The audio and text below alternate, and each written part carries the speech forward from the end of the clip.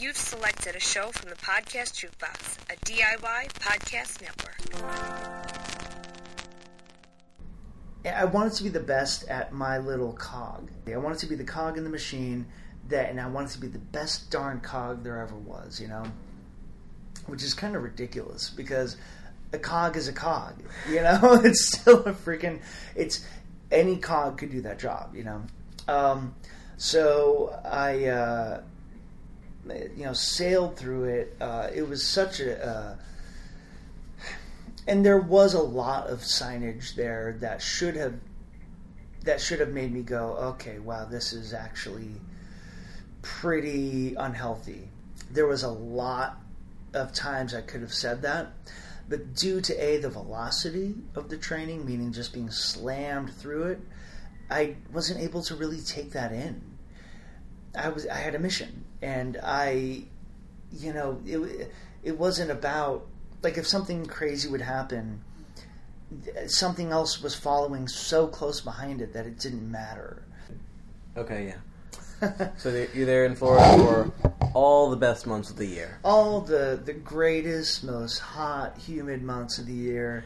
By the way, I before Florida, I did not sweat. There was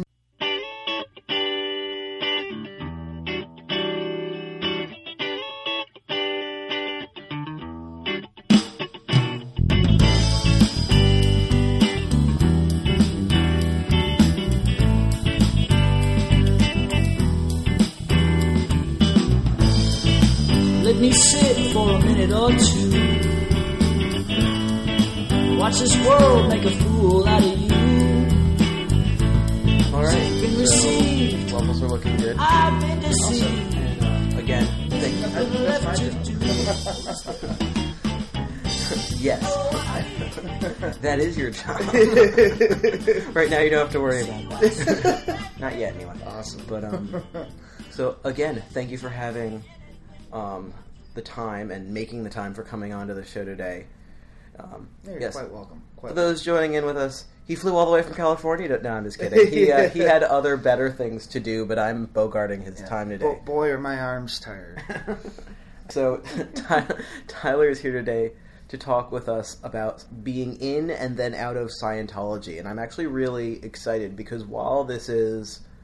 I don't know if it's such a hot topic today, right now, but it is very much part of the mainstream when anybody's talking about modern day religions. Sure. And do you? I have a theory on why that is. I don't know if you do. Oh yeah, no, love to hear it. Well, so I think Scientology is such a hot button item, as a Scientologist would say, because I think it all has to do with the newness or the relative youngness, I guess, the age of the religion. So Scientology is super young, right? 1950, Dianetics, 1953, Scientology was introduced. At that point, it's basically the newest religion, mainstream, I guess, ideology that's come out in that time period. And there's been others. There's been other small cults, but actually, if you look at it, nothing really as widespread. The next newest one is Mormonism, and I think it itself has had its share of problems, but Mormonism went for the low-hanging fruit of regular stupid people in Utah. I'm sorry, I shouldn't say that. No, it's okay. This show starts with a disclaimer that it's people's personal opinions and experiences. Totally.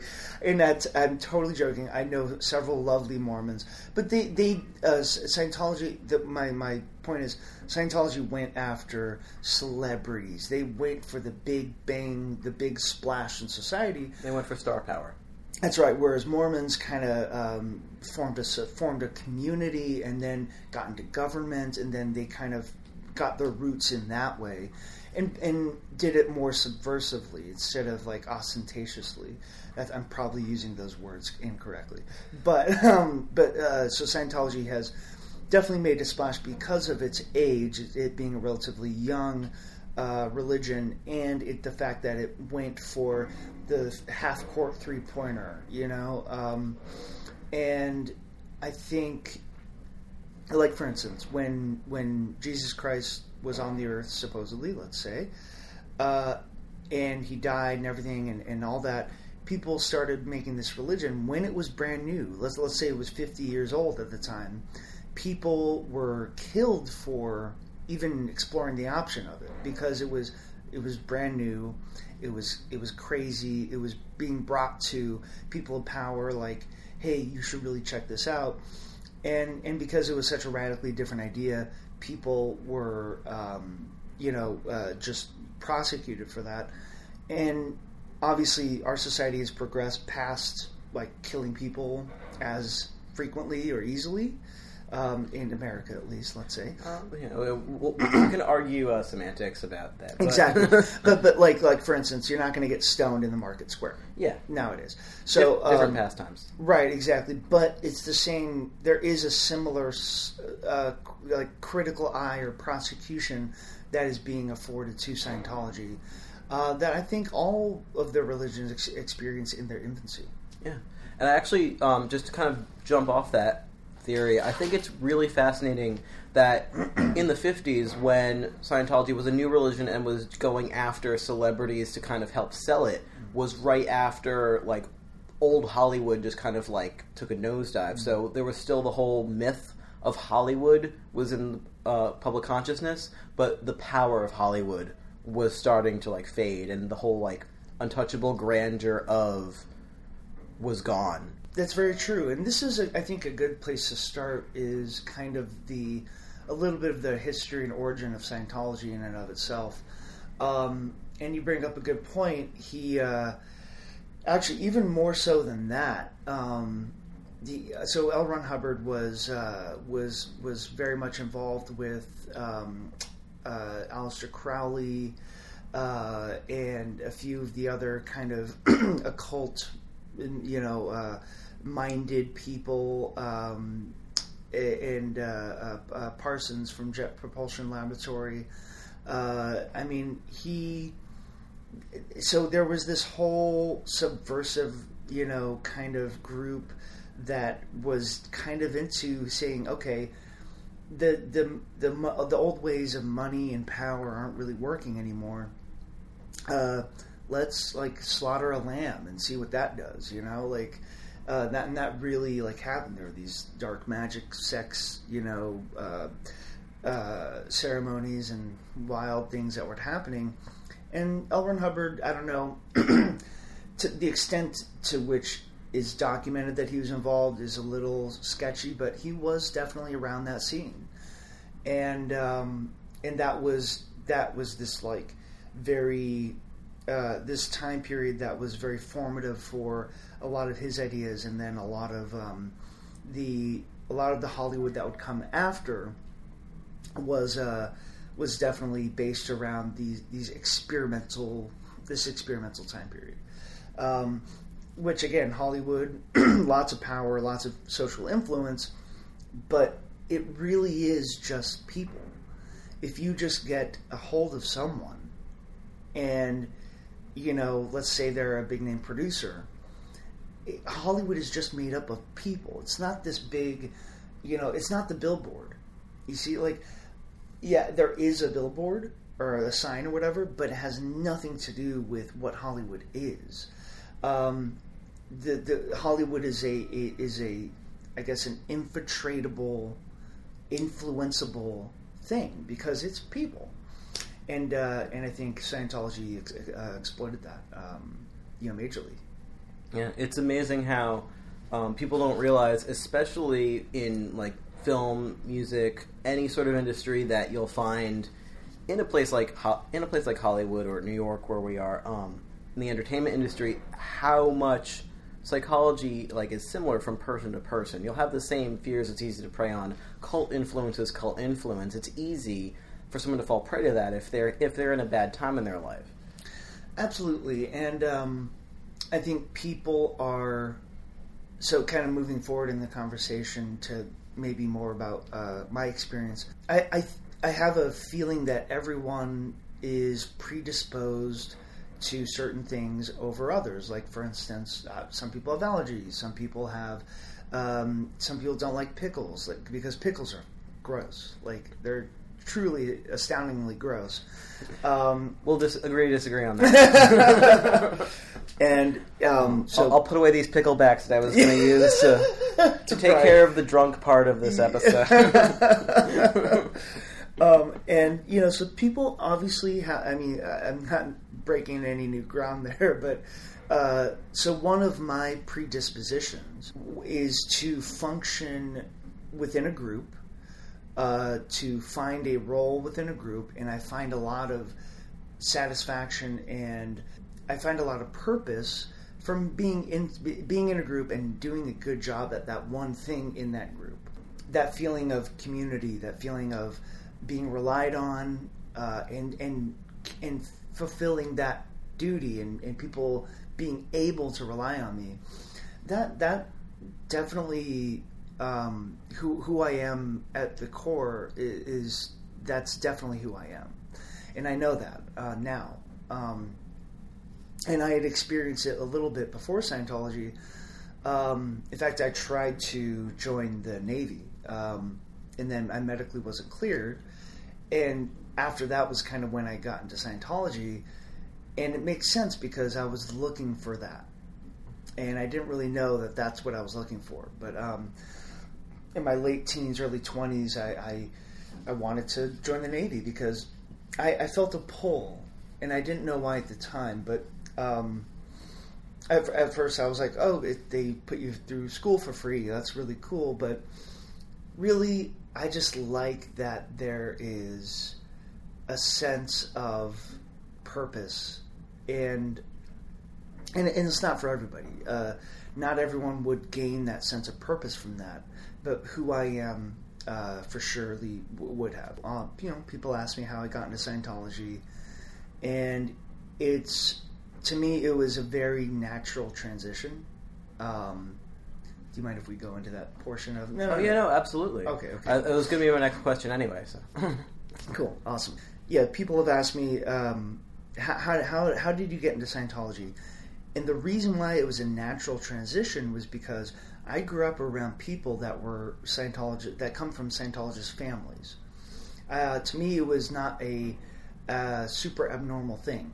It's just like if you were to grow up around Jehovah's Witnesses or Mormons or even Catholic, like whatever religions, like even if you're not a part of them, it's not super weird for people to be a part of it because it's just they came from where you grew up, I had several really good friends, really close friends growing up that were Scientologists, and it wasn't a weird thing. It was just a thing that people are. And that's weird to a lot of people because Scientology is a very foreign entity to them. A lot of people haven't had experience with Scientology, especially in the more rural areas of America. It is very, very weird. To me, I grew up in Los Angeles for the most part, and out where I lived, there's a bunch of them, and in the area that I lived in, Tahunga, Sunderland, which is like this area, it's like butted up against these beautiful mountains, and it's about 20 minutes from downtown, but it's still, you feel like you've escaped LA a little bit because you're in the mountains. It's slightly isolated. Yeah, absolutely. And there was a lot of Scientologist activity up there. So growing up around it, I wasn't involved until I was. So I first got involved when I was 19, going on 20. And the way that I got involved was I started working for a sound company. Being a sound engineer, that's kind of, I knew that's what I wanted to do very early on. So I worked for a sound company that was owned and operated by a Scientologist from Paris. And he was very involved in Paris, and then he came over here, and he was still involved, but he wanted to focus on his sound company. So I started working for him very closely, became his kind of right-hand man, and he was running his business with Scientology concepts and ideals, and in Scientology there's very specific organizational tools that they use that you can study, that he was using, and he actually bought me classes at these places that you can go and study the organizational tools for Scientology, and I did that, and I was really good at it. I was like, and at the time, it wasn't directly connected with Scientology. It wasn't like, Scientology Business School. They'll never say that, but that's exactly what it is. It has Hubbard's name on it, but it's not, Is that like L. Ron Hubbard Scientology School for Business? It's just Hubbard Business School. Yeah, right. So being in that sound company, he had me taking classes, which is a very obfuscated way to say Scientology. Yeah. Anything Hubbard, L. Ron Hubbard, the creator of Scientology, is Scientology. To a Scientologist, anything that he said or wrote, it could have, even if it's on a napkin, that's their spiritual text. That's their that's what they believe. Okay. Or it forms the foundation of what they believe, and what it is now with the things like with the administrative technology is them taking L. Ron Hubbard's works and reworking them, massaging them into different forms for people to consume. It's brilliant marketing, so Scientologists call their churches, they call them organizations. They don't call them churches. So when you go take classes, or when you go, get Scientology services, you go to the org, short for organization, because it is not a church, it is an organization. Just as Red Cross is an organization, just as Chase Bank is an organization. Same kind of thing. So I was taking these administrative technology classes, which is basically how Scientologists run their business. Okay. And they share that with people in other businesses to A, help them run their business, and then B, also plant the seed of Scientology in those businesses. Does that make sense? So yeah, no, it makes sense because on one level it's like train the trainer kind of a thing. Like, we want you to help grow the business. We like this model. I'm going to pay to get you trained. But sure, you're in a super, super regimented, formulaic way. I'll tell you. So one of the greatest tools that Scientologists have, and indeed any religion or organization or a human endeavor has, is nomenclature, or the words that they use to specifically mean something else than you're used to. Because in any group, one of the things that makes you feel like you're a part of the group is language, right? Whether you're a human being and you're around other people and you learn the language, right? Like, English. Do you know any other languages? Yes, I know a couple other. Okay, see, but if you're around those people, you're immediately higher up in the community because you know their language. So, and learning that administrative technology or teaching that to business people, they start to plant the seeds of their nomenclature, of their ideology, and that you're not going to hear anywhere else. So it's easier to kind of get to corral people into their group with the words that they choose to use for the different meanings. So that's where I first encountered, the specific terms and terminology that they would use that I would become very familiar with, and I would become a proponent of later on. Was that organizational stuff. So kind of like on a very benign, going back to the linguistic level, Like if you grow up among people who all speak or had spoken Italian, for example, if they're all using like idioms and you just kind of like learn to pick those up, if they actually start trying to teach you Italian, it'll be easier for you to learn it. And if you're actually dropped into Italy, it's easier for you to integrate into the culture because you've already got more than a foot in the door. Absolutely, your base level's already heightened. Yeah, that's actually a really good point. Or it's like even in business in general, our fourth quarter, earnings of our, you can use all these specific businessy terms, and then you can learn them, but that doesn't make you a business person. But it gives you you can communicate with them, right? So let's get some coffee here. Yep. Thank you, Uncle Sam. I don't know why I said that. It's Starbucks. That's not what you're looking at. Yes. Last night was brought to you by Ardberg. Today is brought to you by Starbucks. Oh, thank you, Starbucks. Thank you for kicking us out. They essentially kicked us out. They didn't want us there. They turned the music up. That's okay. But find other places to record. Yeah, exactly. Which I don't know if they'd be interested, but we are sitting 24 levels above ground zero in New York City.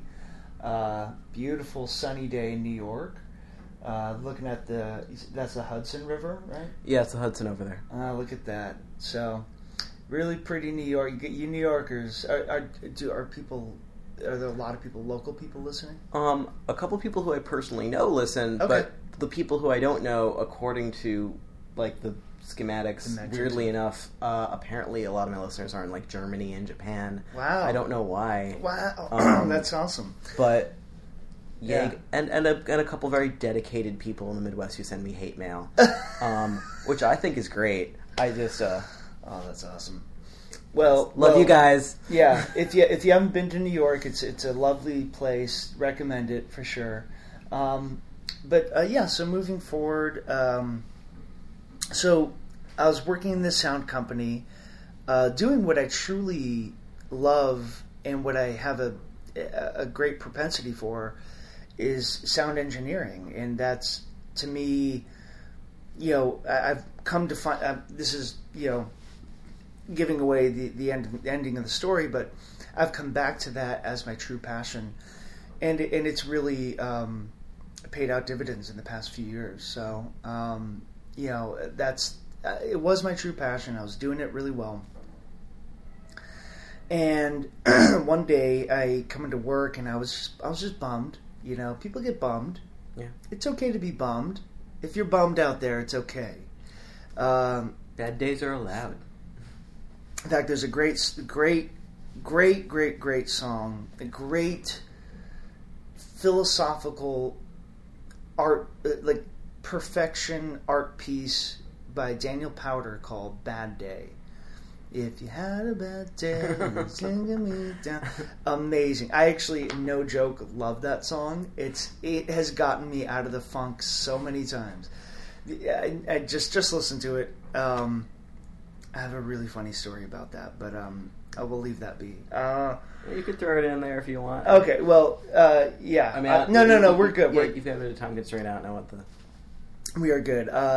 Okay, real quick story. May make it or may not. It's just fun to have it recorded. So there was a 24-hour near where I grew up. There was a 24-hour coffee and donut shop called Foster's Donuts.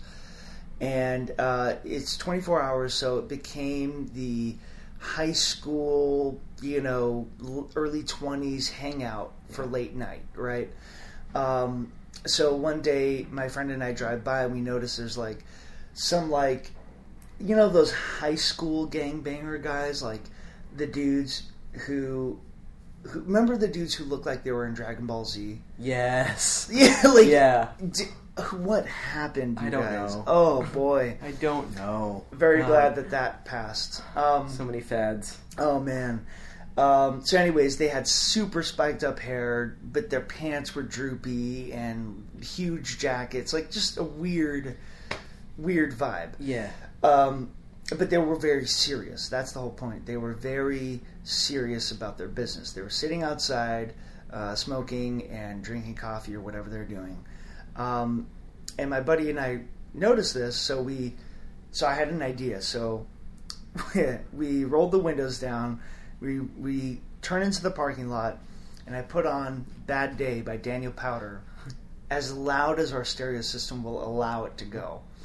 And he and I looked straight forward, and then we looked like we were about to cry. But at the same time, we tried to look very tough. So there's two, young men driving through this parking lot in front of all these guys, blasting. So you had a bad day, and we're like looking like we're about to cry. And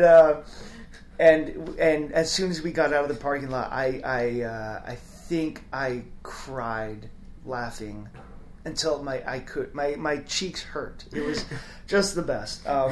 Taking themselves way too seriously. Yeah, Had to burst their bubble slightly. Oh my goodness gracious, dude!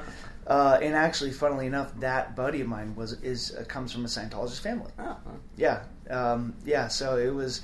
They're not like abnormal humans. Like, they are perfectly wonderful, normal, lovely human beings. To this day, I consider him one of my best friends and one of the funniest people I've ever met in my life. Which actually brings me to the big question. Sure. Since you grew up where this was kind of like a normal thing, and you had that slow introduction to it, the way most people who get into cults do. Yeah. At what point did you notice things were off, and maybe you should get out of where you were? That's a great question. Was there a specific turning point, or did it just suddenly? There was I can point to a very specific turning point. However, chronologically, it's a little bit ahead in the story. I'm happy to jump there. If you want to jump there, if you want to talk a little bit more about what it was actually like being, neck deep in Scientology. Up to you. It's whatever you think is interesting or whatever the format is. There is no format, and I'm interested in. I'm interested in both. I'm sure my listeners are interested in both. But that is something I will not forget, and that is a very important part of the story to me. So I will definitely cover that point. So anyways, I walk into work one day, and the owner of the sound company notices that I'm bummed, and he says, "Tyler, what's going on?" And I said, just kind of, my mom and I are going through ups and downs, and that kind of stuff. He says, "I have the perfect thing. Go to the Scientology church and do overcoming ups and downs in your life." I can't do a French accent, but that's approximately. That's kind of like. And because I remember that specific terminology. I said, my mom and I are going through ups and downs. And he said, go to the Church of Scientology and do a course called Overcoming the Ups and Downs of Life. I mean, that's like you coming to me and saying, yeah, I have a real hankering for a spinach, croissant. I'd be like, oh, well, here's a spinach croissant, dude. I just happen to have one. Serendipity, man. Yeah, no, that's... It was, honestly, I would be like, that's weird. I'm going to leave. Oh, interesting. Because me personally, I'm just like, don't like that. Bye. See, and I guess kind of more I am who at the core of who I am. I'm a very... fate handed me to this, I better check it out.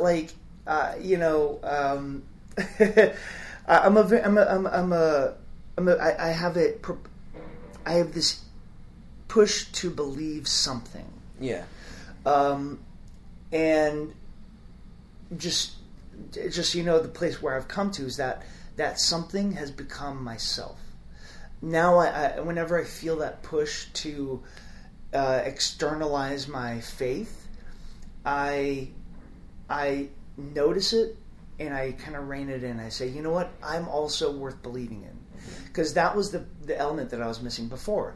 I was just searching, pushing out what to believe in, what to grab onto, what's going to make me whole, and so at that point I was like, oh yeah, fuck, bring it on. Yeah, this is perfect. Yeah, literally, yeah. Like I'm presenting this hole in myself, and he's saying, "Hey, I have this perfect fit, for this thing." So I was like, "Perfect." So he gave me the day off. I went to the local, what they call a mission, and which is like a smaller Scientology church organization, where you can't get all the services that you'd get at at the bigger organizations, but you can do things like courses, you can do things like low-level auditing, which is their version of therapy.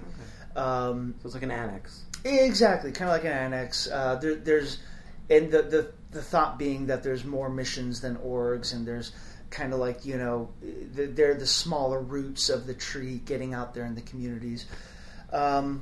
So I went there, and I started overcoming the ups and downs of life. And typically takes about 2.5 days to complete. I started it and got 90% done on the first day, and then just didn't really make it back the next day. Excuses, but work got in the way, whatever got in the way. I started the course, and I immediately loved it, and I equivalent of chugged the beer. Like I just ate it up. I couldn't get enough. I sped through it, and then kind of started applying it right away, which is why I didn't necessarily go back the next day. And then I remember that was on a Thursday, and every Sunday, me and several friends and a lot of acquaintances would play ultimate frisbee at this one park. The park happened to be butted up against a Scientology school, and several of my friends were Scientologists, and so every Sunday we'd go and play frisbee. And that particular Sunday, I had been introduced to a girl, but for whatever reason, this Sunday, her and I hit it off. We started to be interested in each other, and in fact, she kind of we kind of made plans that night. We were like, she was like, I might be watching like a movie, having a movie night later. And someone overheard us, and he was like, "Oh, that sounds great. I'll come too." And so it was me, this other dude, and this girl having a movie night, and and it became a contest of who was gonna outlast the awkwardness. The most gets the girl, and like seating position, and it was a chess match, and I won. So, so her and I, he eventually left that night, and her and I hit it off, and we just talked and had a great night. The next day we went on another date, the first date, and I had known that she was a Scientologist. I know she came from a Scientology family, but I didn't know if it was a big part of her life or not. So I think by the middle of that next week, I had not been back to course, and her and I got to talking, and she was like, "Oh yeah, well I'm going to course. I think it was Wednesday. I'm going to course tonight.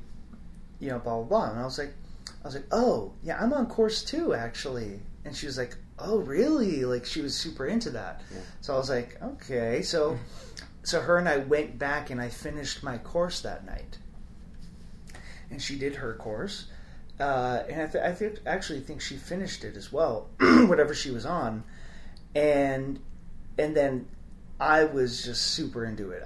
At that point, because she was super into me, and she was super into me being super into it. It was. So I'm like, oh man, I have the same hobby as you. Look at me doing this hobby. Totally. Yeah. Absolutely. So I became very interested.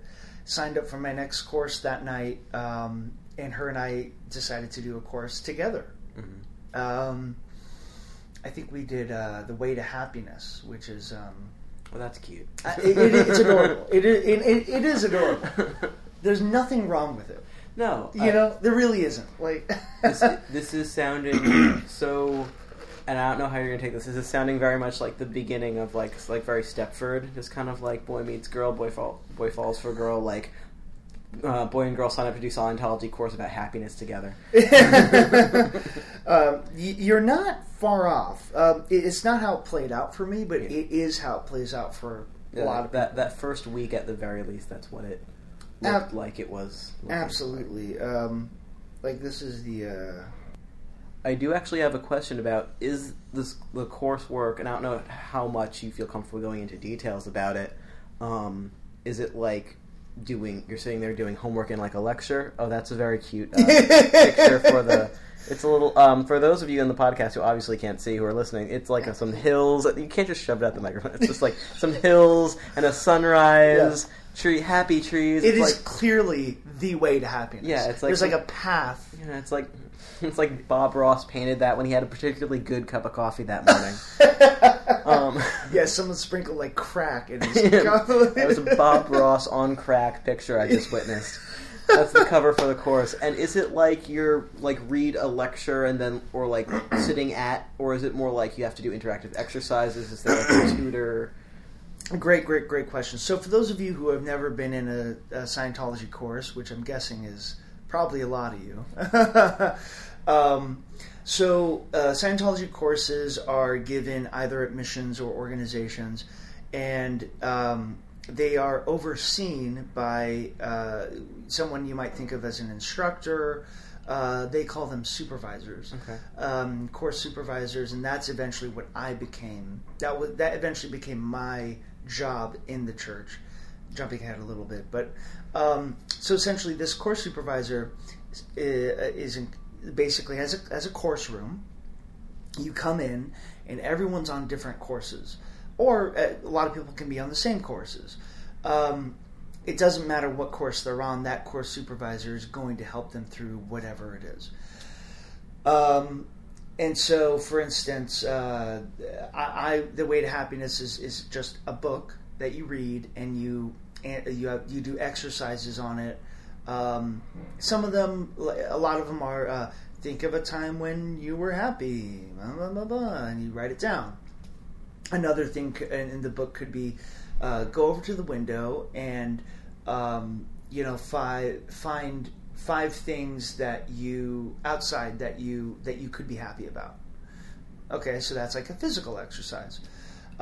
So those particular book courses are combinations of written and physical exercises, sometimes speaking exercises. Like it might say, find a partner and do X, Y, or Z. Yeah. So that's the majority of the book courses. At some missions and all organizations can do all the courses. A lot of the missions can only do the book courses or some low level other courses. And so, but as you progress along in your training, the courses get, either more and more intense on the book side or the physical side. There's courses that are purely physical courses. So there's a course that let's say, I'll give you the lower version one. There's a communications course that you can take that has a written book section and then an all physical section, which is, and some of you maybe, I've seen this in the different films about Scientology. It's where you sit with a partner and you guys go through the different steps of communication. The first one is like being there. So literally you're just sitting in front of your partner. First time is with your eyes closed, second time with your eyes open. And the goal is to do hours of sitting there, doing nothing, and not twitching, not falling asleep, not like having any sort of reaction to that. Just being able to sit there. Kind of like a mindfulness meditation. Absolutely. With someone else. Yeah. Yeah, absolutely. And kind of, if you think about it that way, you're practicing mindfulness on your level of confrontation to a person, and not confrontation meaning combativeness. Confrontation meaning I'm here, I'm not going anywhere. This is me being able to exist in this space. Okay. So physical presence. Sure, right, exactly. Because for instance, the guy at the at Starbucks, I went and I ordered my thing, and he engaged me, but he was not quite there. Because, for instance, I asked for an iced coffee. I asked, "Hey, could you guys do an iced coffee?" And he kind of retreated it in his shell a little bit. He was like, because he didn't want to let me down. He was like, "Well, we can do this. We don't have iced coffee. We don't have like the fancy stuff, but we can do this." And so he was physically there, but he wasn't necessarily as there as he could have been. Yeah.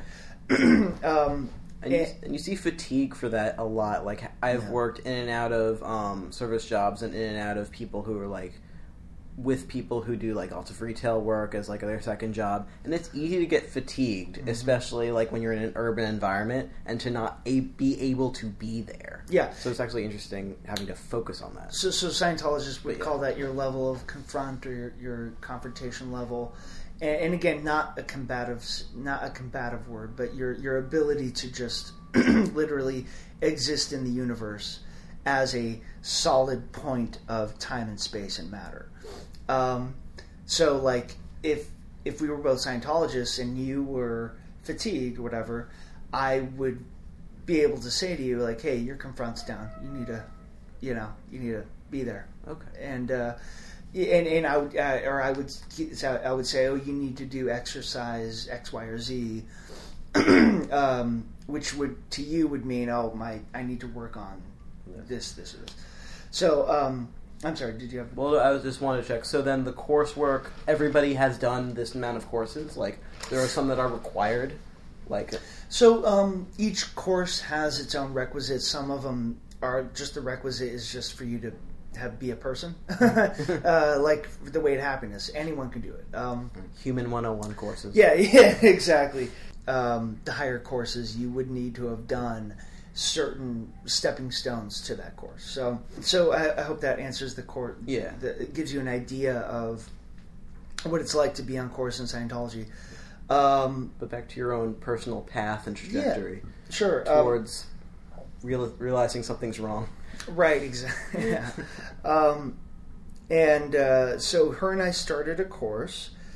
I think we went back the next evening. We started The Way to Happiness, right? I think we went back every night that week. Also while like dating, which it was awesome. It was great. It was a great way to be introduced to a religion. So as it turned out, so the Way to Happiness, you can do the course in like 2 days or something. And when I say days, courses go by in 3-hour periods. So when you're on course, you either go from like 3 to 6 or from 7 to 10. Or if you're crazy, you can go the whole day and you can do all those time frames. But typically people do one chunk a day. And there's actually something to be said, because in the course room, you're not allowed to have your cell phone. You're not allowed to be distracted by the outside world. So it is actually kind of cool to have 3 hours every day where you're not distracted by anything. It's kind of actually something I would like to get into a routine in my own life. Yeah. Maybe I should do Scientology. No. I am part of a reenactment group where everyone is constantly half joking about how it's a cult. Whenever we go on camping trips or whatever, it's like there's an 18-day period every summer where I am like 90% unplugged. It's kind of like, awesome. I'm off the globe. You cannot find me. Yes. It drives people nuts. There's something great about it, though. Yeah. Something essential, I think, about it. Yeah. So as it turns out, I actually am speeding through the course. Like, I just eat it up. I just, like, if Scientology was a liquor, I'm doing shots, man. I'm just, like, slamming it down. And the girl had been born and raised in Scientology, and she was had a much slower pace. So it turned out that I was going through these courses throughout the next couple weeks, and I was like a good 4 or 5 courses ahead of her at one point. And that was, I think, the beginning of like the cracks in our relationship. And because I was finishing courses in times that the people in that mission had never seen. They were literally record-setting times. Sounds super braggy, but like, but you were you'd found the teat of knowledge and you were chugging it. Like, I forget exactly how that quote goes, but yeah, absolutely. I was just really it came at a time in my life where I needed to get consumed in something. Yeah, and that was it.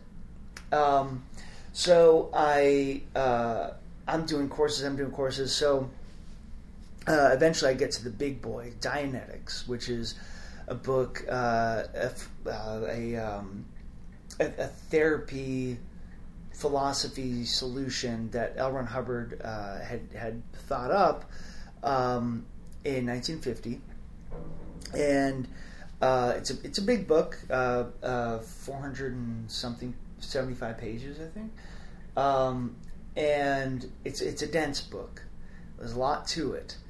So I started that, and that was the beginning of me becoming a Dianetic auditor. Okay, now, again, auditing is Scientology's form of therapy, and there's Dianetic auditing, and then there's Scientological auditing. Okay, Dianetic auditing is purely based off of that first book that L. Ron Hubbard first wrote before he had Scientology. It was basically, it's a form of talk therapy.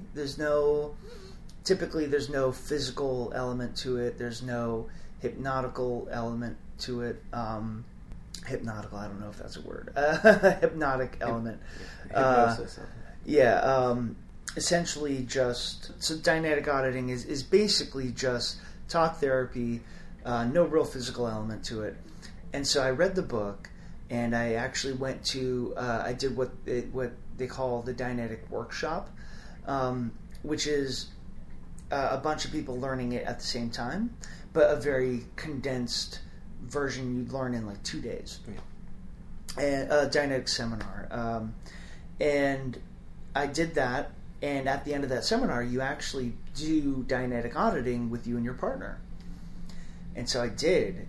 And I didn't actually have a partner at that time, so I was because I was the odd man out, I was actually partnering up with a bunch of different people, and as it turned out, I was I was the auditor for a lot of those first times, and then I think I only did it once, but that planted the seed of me loving being the auditor, being the helper, instead of the helped.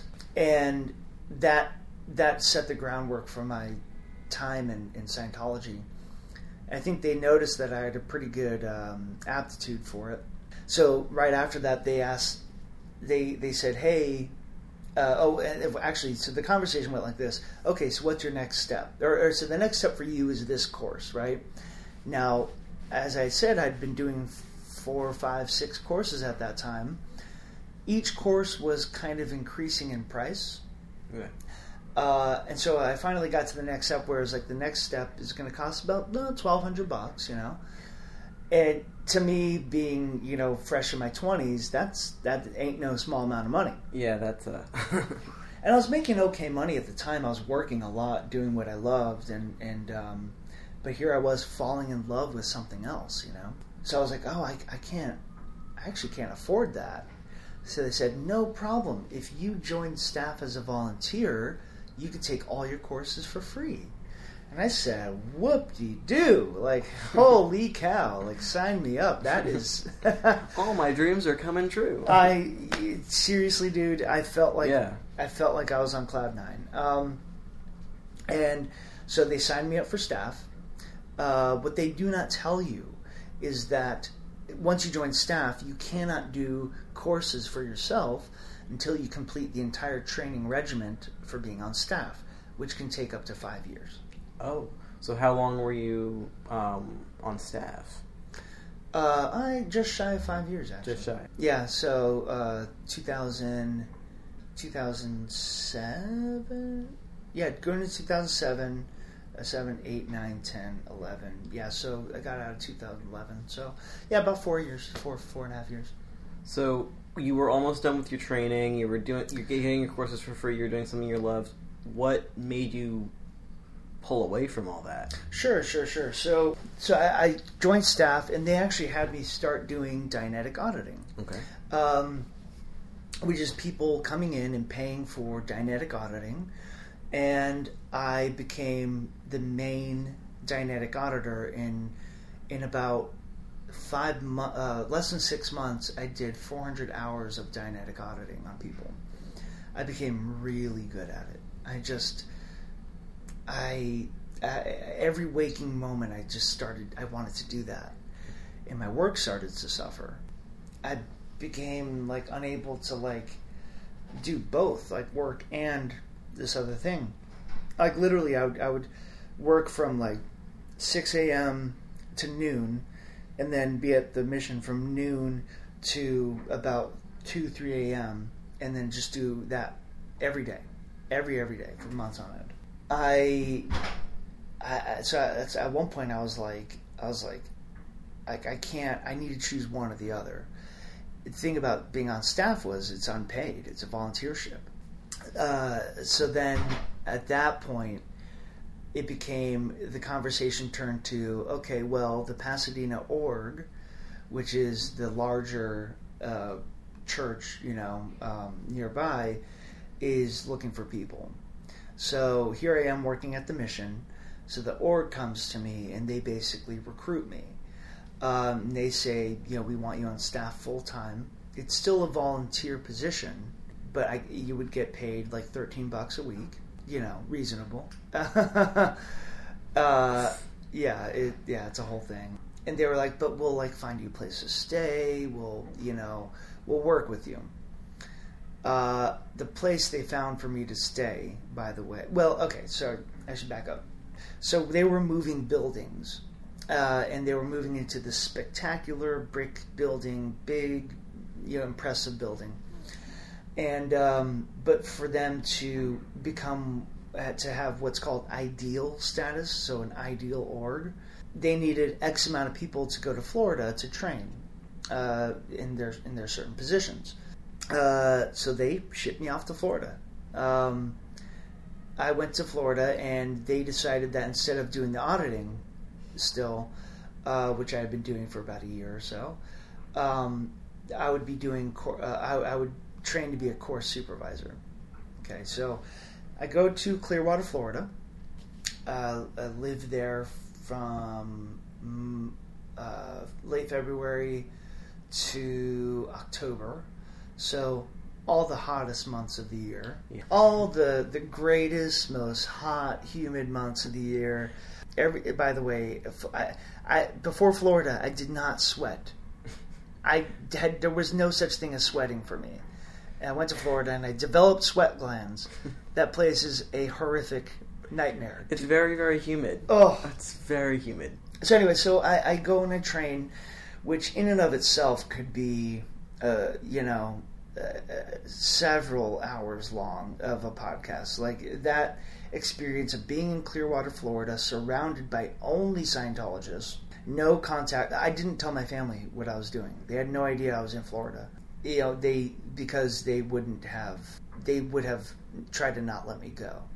My family and my non-Scientologist friends were not a part of Scientology. They didn't like that I was getting so involved. My mom in particular was very adamant against it.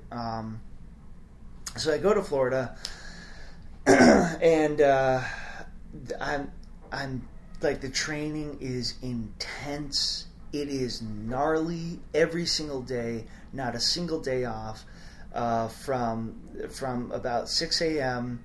till about 2 to 4 in the morning, every single day, training from when you wake up to when you go to sleep. I had to live in I lived in a hotel room that was made into what they call berthing. So the room where it was about a 10-foot by 12-foot room that was living 10 guys. 10 guys. 10 guys. About a foot per guy.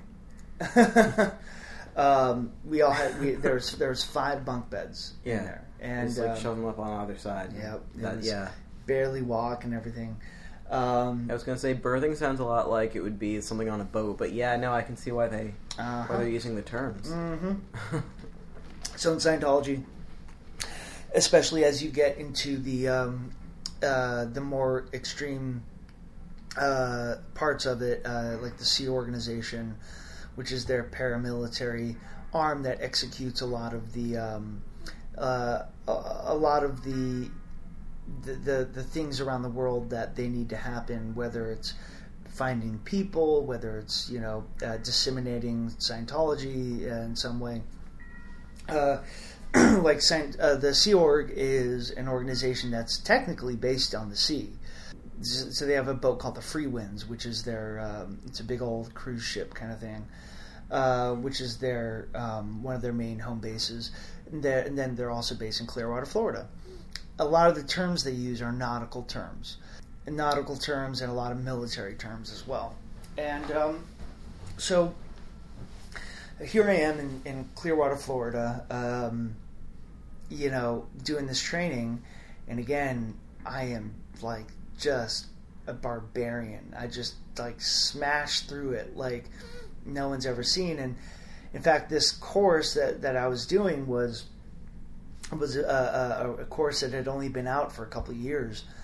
It was called the Hubbard Professional Course Supervisor Course, the HPCSC, and it was a course where I had to learn about. I had to learn how to do everything because, like I said before, the course supervisor it doesn't matter what course you're on, whether it's the most advanced or the least advanced. It's one course supervisor that handles all of it. So I had to learn all of it, and typically that course takes about 3 years to complete, and I did it in 9 months. I became professionally certified on how to use the e-meter, which is, I think everyone's has seen the image of Scientologists having this this meter in front of them and people holding onto tin cans, or what looks like tin cans. If you've ever been offered a stress test at a Scientology center, that's what it is. It's the e-meter. I became professionally certified in that. I had to become professionally certified in Scientological auditing, specifically word clearing and basically troubleshooting students. And again, I ate it up. I finished the course in record time. I wanted to be the best at that.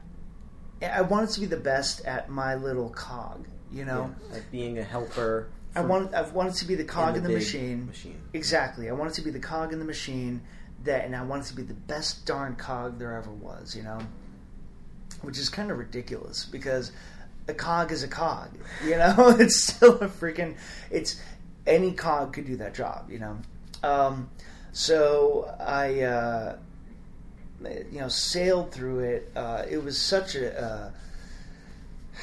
and there was a lot of signage there that should have made me go, okay, wow, this is actually pretty unhealthy. Yeah. There was a lot of times I could have said that, but due to the velocity of the training, meaning just being slammed through it, I wasn't able to really take that in. I had a mission, and it wasn't about, like, if something crazy would happen, something else was following so close behind it that it didn't matter. For instance, one day, a few months in, I get called to this office, and they say, okay, your mom's on the phone and we need you to talk her down because she's threatening to have the police involved because she thinks you're missing. Because she obviously had no idea where I was, man. Yeah. Like, it was really crazy. So I got on the phone with her after months of not talking to her. Yeah. And had to basically talk her off the ledge of, she wanted to launch a full-blown investigation. She wanted to get the authorities involved. And I had to basically say, I'm okay. I'm doing something that I'm really good at. I'm in Florida. Don't worry about me. And I think back to that, and if I had been, like, to me now, that makes me sick. Like, that's imagine that as a mother, your one of your children being like, I'm off doing this insane thing, this crazy thing, and she had to just deal with it. And I was like, I should be back by the end of the year, blah blah blah. So that was like one thing that I just, and then just on to the next thing, just boom, just blow through it. Just like, oh, it distracted me for all of 5 minutes, got it done, now I'm back. Absolutely. Yeah. Slightly off course, back onto course. Yeah, exactly. Yeah. So, and just the whole Clearwater itself is such a trip, man. It's a different world. It's if you're there as a Scientologist, it's a different level of intensity. So, anyways, so I get back to California, and the Pasadena org. And by this time, by the way, I had sold every single thing I ever owned to pay for, living this whole time while volunteering, to pay for my flight out there, to pay for everything. I had sold. I had like 13 guitars. I sold all of those, all my studio equipment. I sold my car to a Scientologist. And like I had less than nothing. I didn't have any physical possessions. I had no contact with my family. I had no contact with my friends. And I mean, you think about it now, and that's insane. But to me, it was a mission. Yeah. So I get back, and the Pasadena org, who says they'll take care of me. I mean, I guess they did, because they put me up in a Scientologist's house, and the only place there was for me to sleep was in the upstairs kitchen, which had a breakfast, a nook thing that was about, I don't know, like a foot and a half wide. foot and a half wide, so I could only sleep sideways for months on end. I could only sleep sideways. So it's like one of those little like benches or like cushioned benches you'll have like. Yep, yeah. You nailed it exactly. Yep. So that's where I lived for, about a year. So when I got back, I just was full force Scientologist. I was on the cover of their magazines because I was like, finished the course in record time. I was doing this Ideal Org thing, which is a very new thing. It was like a very kind of,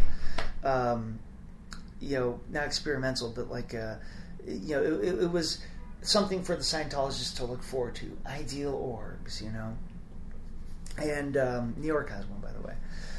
I was full force into that. And at one point, I had the thought of someone that I went to high school with, and I was like, I want to be with them. So I joined Facebook because I wasn't really supposed to be on Facebook or have a cell phone or I was just supposed to just do that. And like around like 2010, 2009-ish. Yeah, exactly. Yeah, and you had been pretty much cut off from social media. Yeah. And cell phones. Absolutely. All right, I just want to get the time frame. Right. Yeah, exactly. So I had the idea. I was like, you know what? I'm gonna be with this person based on like from me going to high school with them and me just being like, I remember me wanting to be with them back then, and now I'm gonna have them. You know, just created it, gonna do it. Got on the Facebook thing and got in contact with her, and I said, hey, I don't know if you remember me, blah blah blah. And she's like, oh my god, yeah. I was like, do you want to go on a hike tomorrow? Right? And so she said, yeah, totally. So we went on a hike. But I was staying in Pasadena at the time, so it was by my place in Pasadena. And we left on the hike, and then when we came back from the hike, we were basically going out. Like, we were holding hands, and it was clear that was what was going to happen. So, which is, just to jump ahead a little bit, she's a lovely, lovely person, and it was one of those things where, had it been a different time, it would have been a great relationship. Anything I say about her is, I'm not meaning to say anything bad about her. It was a very, very odd time. Yeah. So you were kind of, very, very deep into Scientology at the time. Exactly. So so we start dating, which is very difficult because at first I didn't mention that I was a part of Scientology. Just glossed over that? Glossed over. Detail. Okay. Detail. Got it.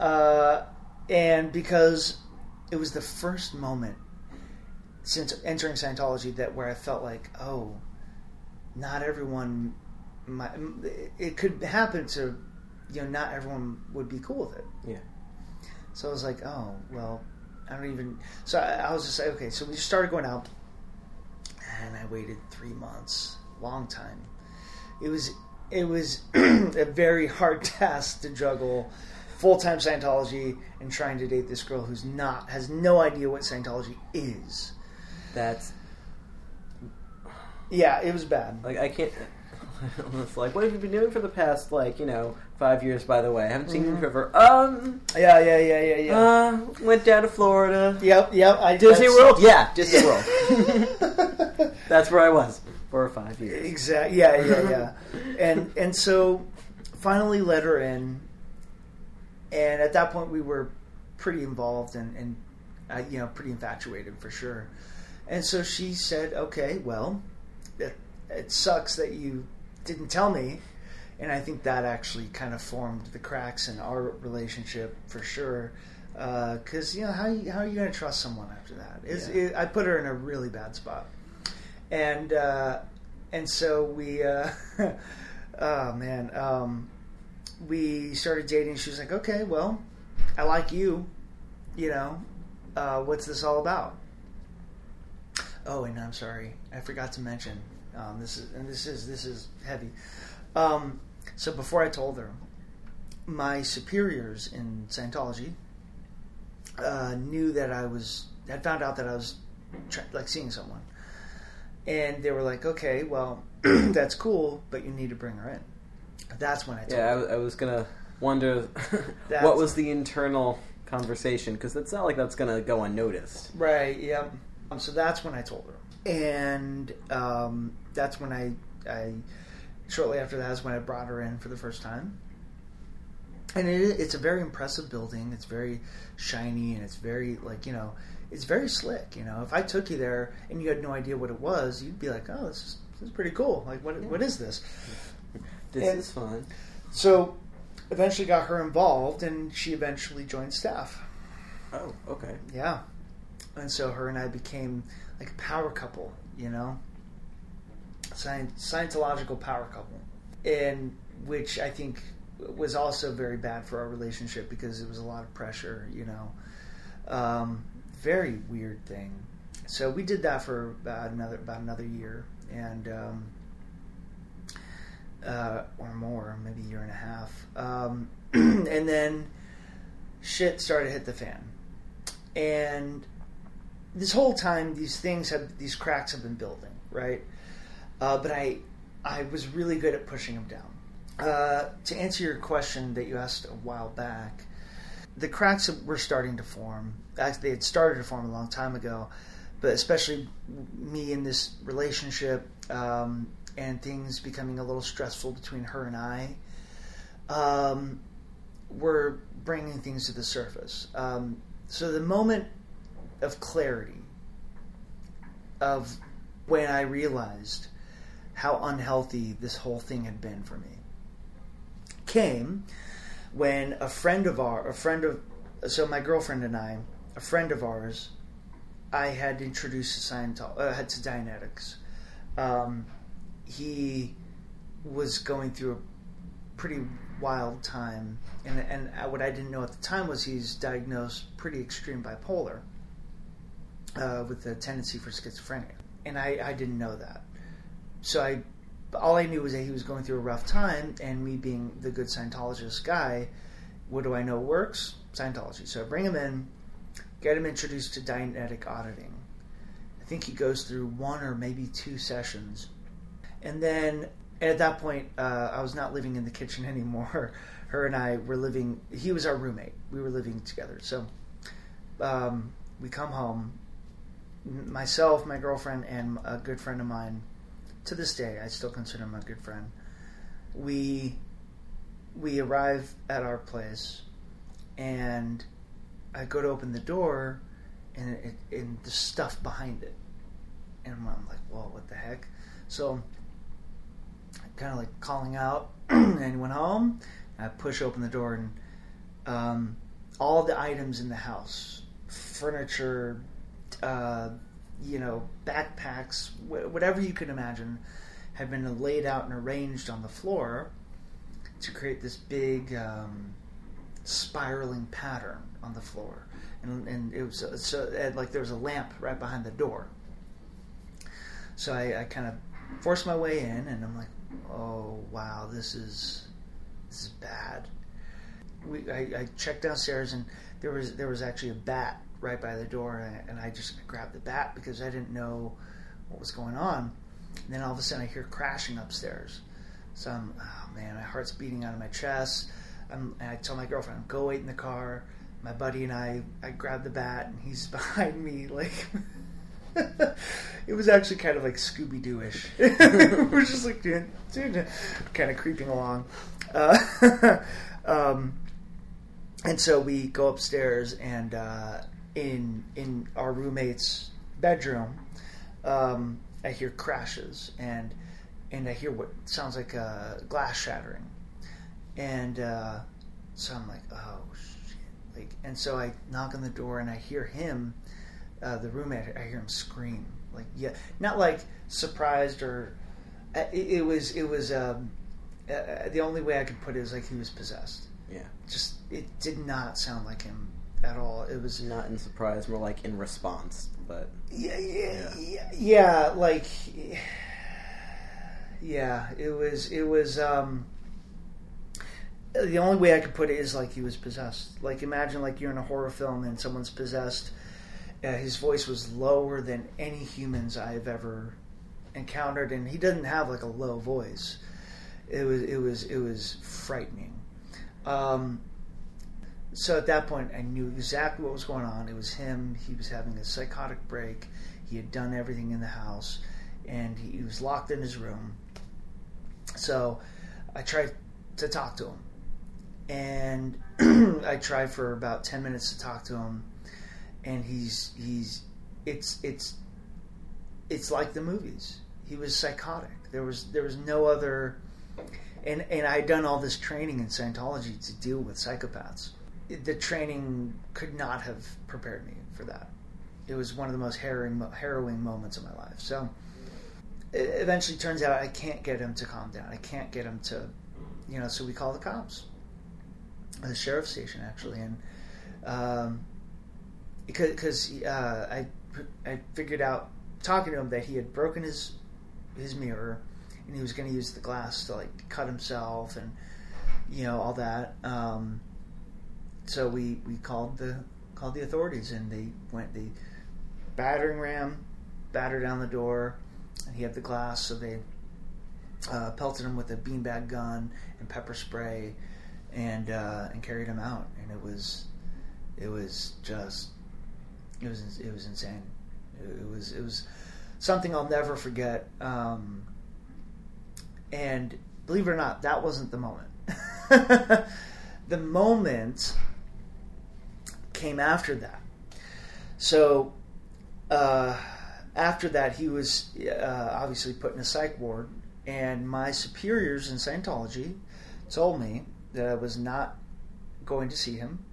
In fact, that they wanted me to do a process, or I guess therapy, to try to literally erase him from my memory. They wanted me to never remember having met him. They basically said, you are to forget he ever existed. You will not see him. You will not talk to him. All that stuff. And at that point, he had become a pretty close friend, and he was really close to my girlfriend. So for them to say that was such a deep cut, as far as because at that point I didn't associate him having that psychotic break with Scientology.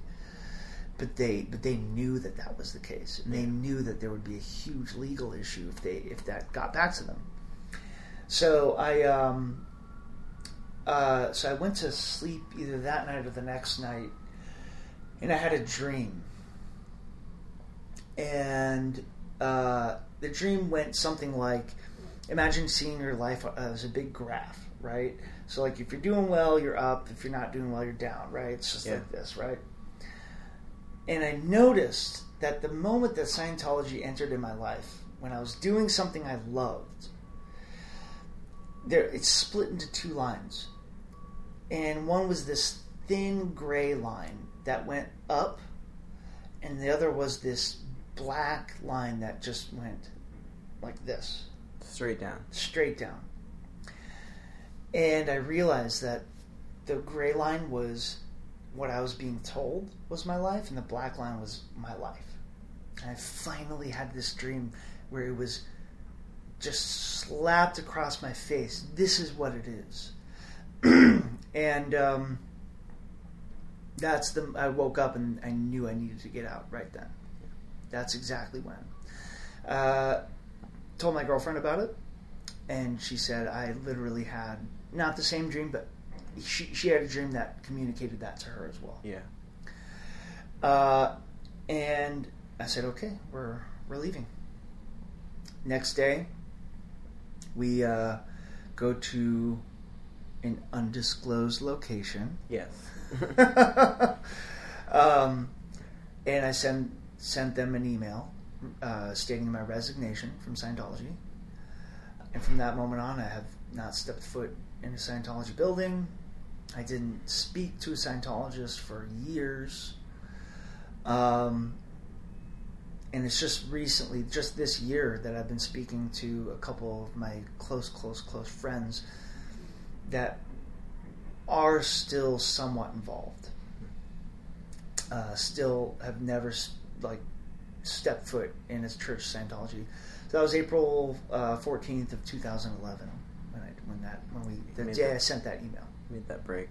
And did you, I'm sure you were watching your back for a while, just especially having been in Florida, had that whole power couple experience, and then have well, like I said, and so I was literally a poster boy. I was on their posters. Yeah, you were on their magazines. You were actually the poster boy of Scientology. I was literally the poster boy. And then you left, and you had friends growing up that are, and I'm assuming still are involved in Scientology. How did you make the break? How did you feel making that break? So I made that break. The kind of the bad thing about it, but also the good thing, is I didn't think about it too much, because I had that dream and it just came to me all of a sudden, and then I knew I needed to get out right then, no matter what. I think it's better, because if I had tried to plan it out, I would have talked myself out of it. Okay, it had to be that extreme thing, that finding my friend in a psychotic mess, not being able to see him, watching my girlfriend go through this torment. And so I just literally got out cold turkey, just ran away. Yeah. I hid from them. My girlfriend and I hid from them. We didn't go outside except for nighttime for about 6 months. We didn't start venturing outside during the day, until about, a few months after that.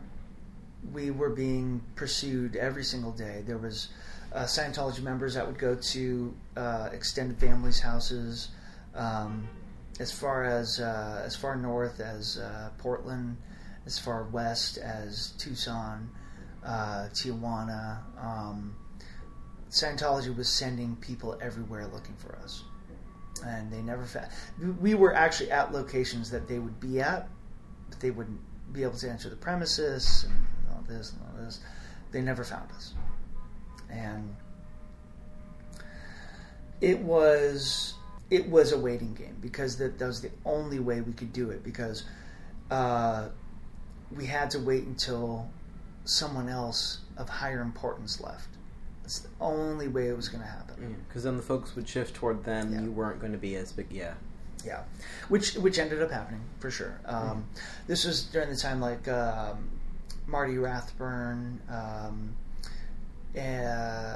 what's his face? Basically, there was a bunch of higher ups leaving the church during this time period, and people becoming dissented, and people speaking out against it. And so they did eventually have bigger fish to fry, for sure. Yeah. Probably for the first year. I remember the day that I didn't get a single call from them, and it took about a year and a couple months. But before then, for a year, at the most, I was receiving probably about over 100 calls a day. I was receiving over 100 text messages a day. Their big thing is they love to email. They love emailing. So I would receive 200 emails in a day. That'd make a cool installation project, just printing them out and wallpapering part of the Guggenheim.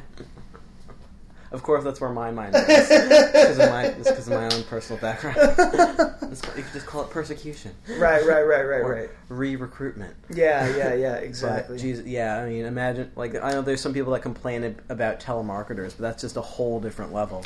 Why haven't you been showing up to the org lately?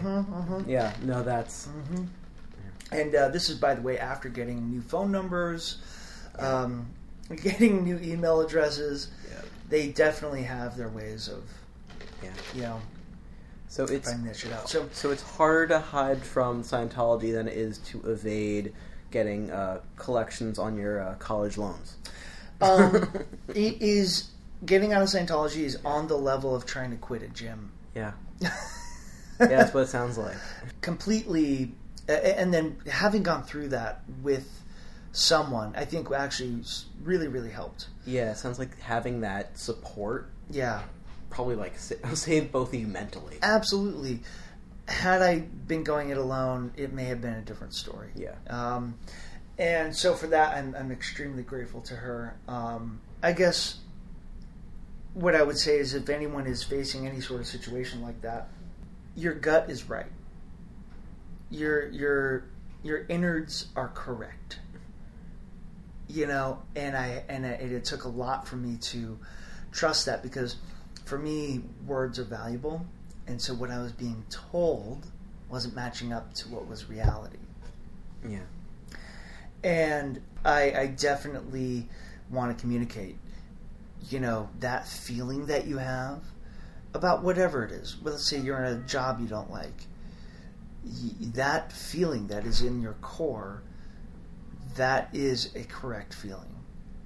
Even if it's not necessarily something that is a logical thing, it is a correct feeling. Now that feeling can be interpreted by action that you decide, but again, that feeling is the correct feeling.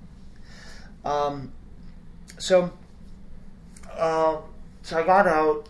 I've been putting my life back together since. Just Start anew. all right.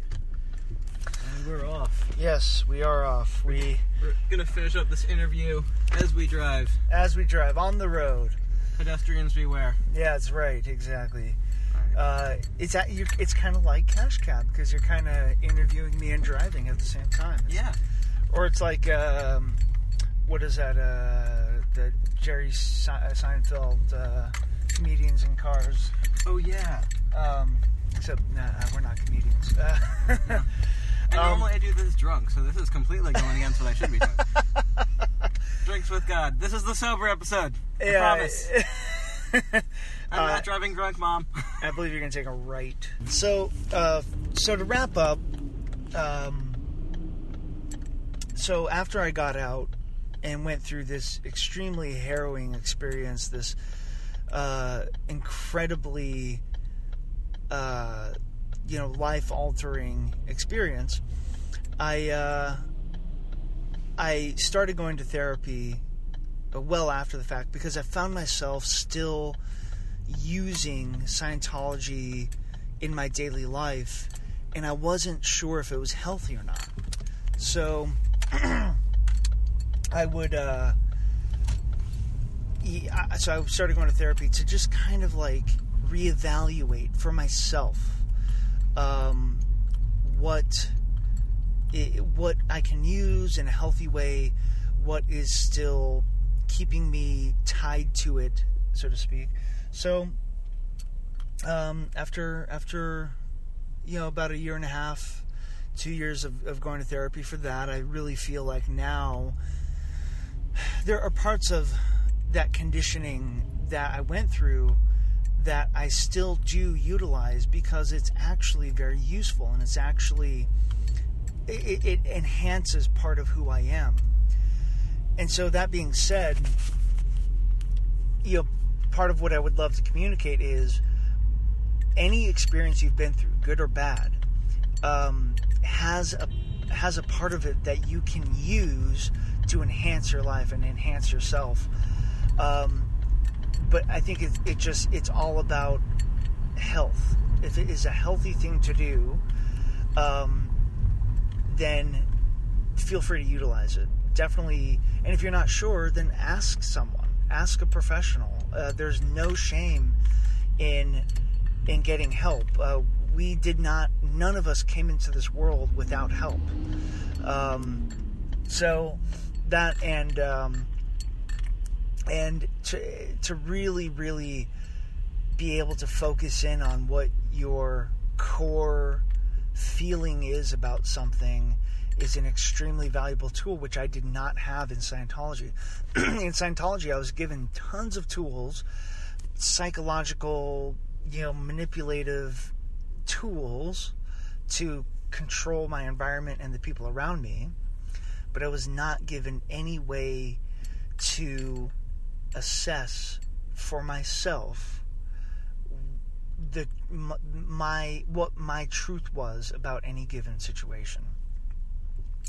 I was oftentimes told what my truth was, and that is one of the things I would say is, whatever you're feeling in your tummy, when you get a certain sense, that is, really dig into that feeling and really try to expound upon that and base your actions off of that. Actions based in, logic and thoughtfulness, but at the same time rooted in that core feeling. Don't let anyone tell you what that core feeling is, including me. Don't listen to me. I'm an idiot. Do your own thing. But that is definitely what I would say that I learned out of this whole crazy experience. And since obviously I'm not going to ask you how are some ways someone can get into Scientology and how can people find you, because those are the last two things that you're going to want to have happen. But in terms of where your faith is now and where you are right now, like obviously you've been able to find yourself and find faith in yourself these days now that you've come out of all that, and you're definitely building yourself back up as a person. But in terms of the spiritual, where do you find yourself today?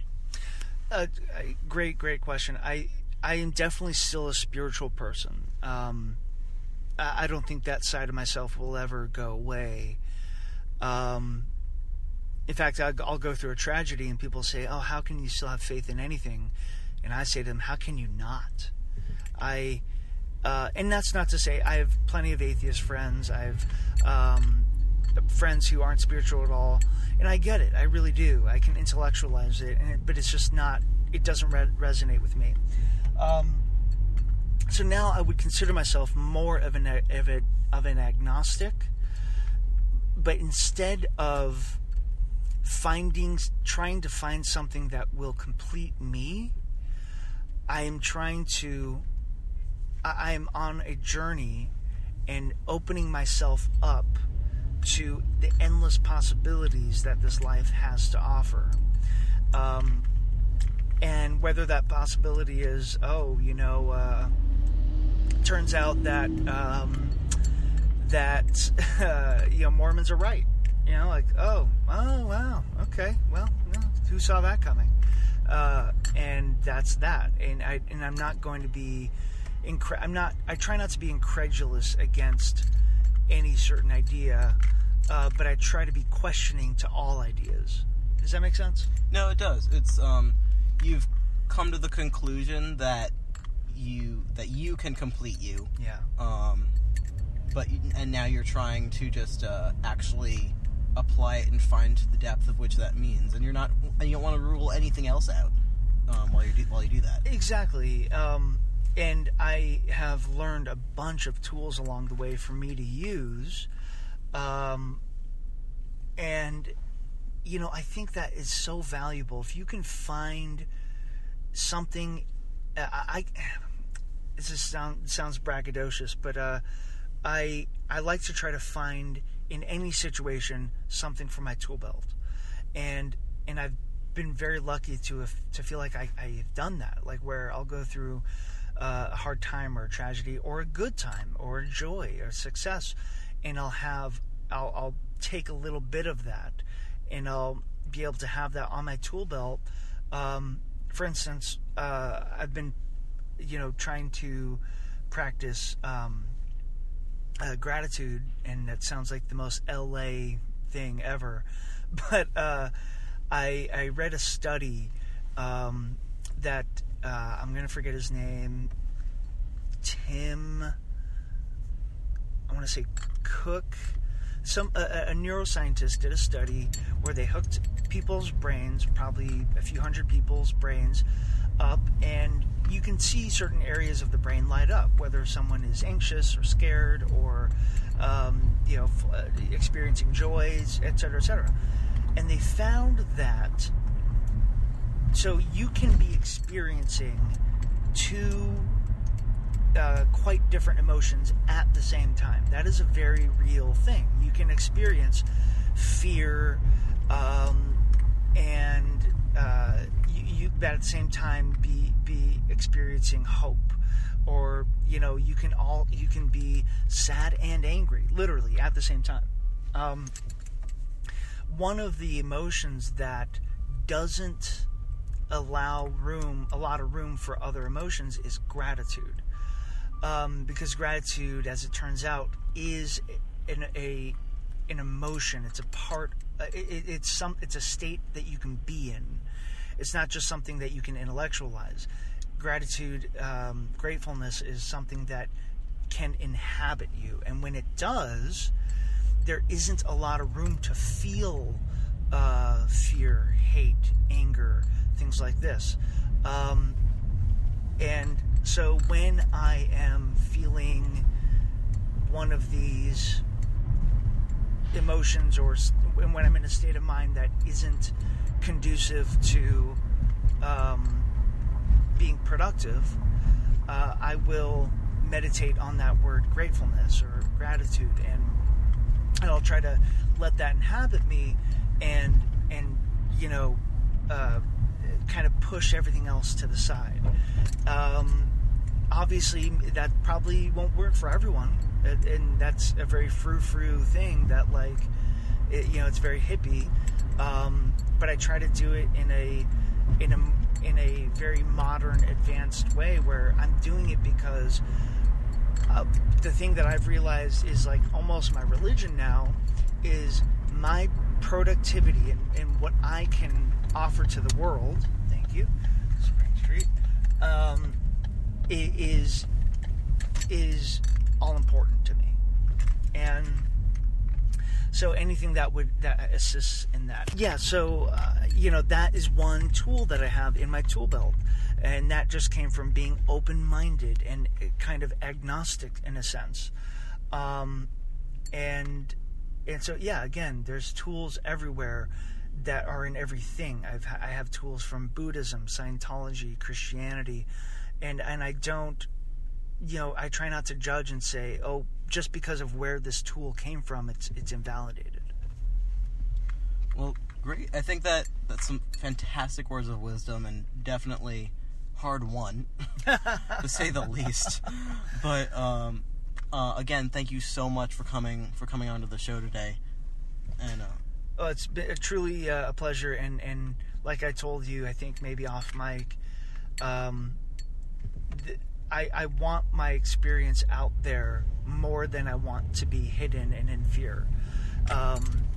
So if this relates to you or applies to you, or if you've gotten something out of it, please let Milo know, so that we can be more of a community and less of individual islands, and we can bridge experiences to those islands. Thank you, Tyler, and thank you guys for listening to us today. And please continue to reach out to us on Facebook and on Twitter. Please continue to follow us on iTunes and on Podbean. Support us on Patreon. Please check out our Redbubble page where you can buy some fantastic t-shirts that say things like "Ask me about my death anxiety" and "Manic Pixie Dream Nihilist." And as always, stay weird out there.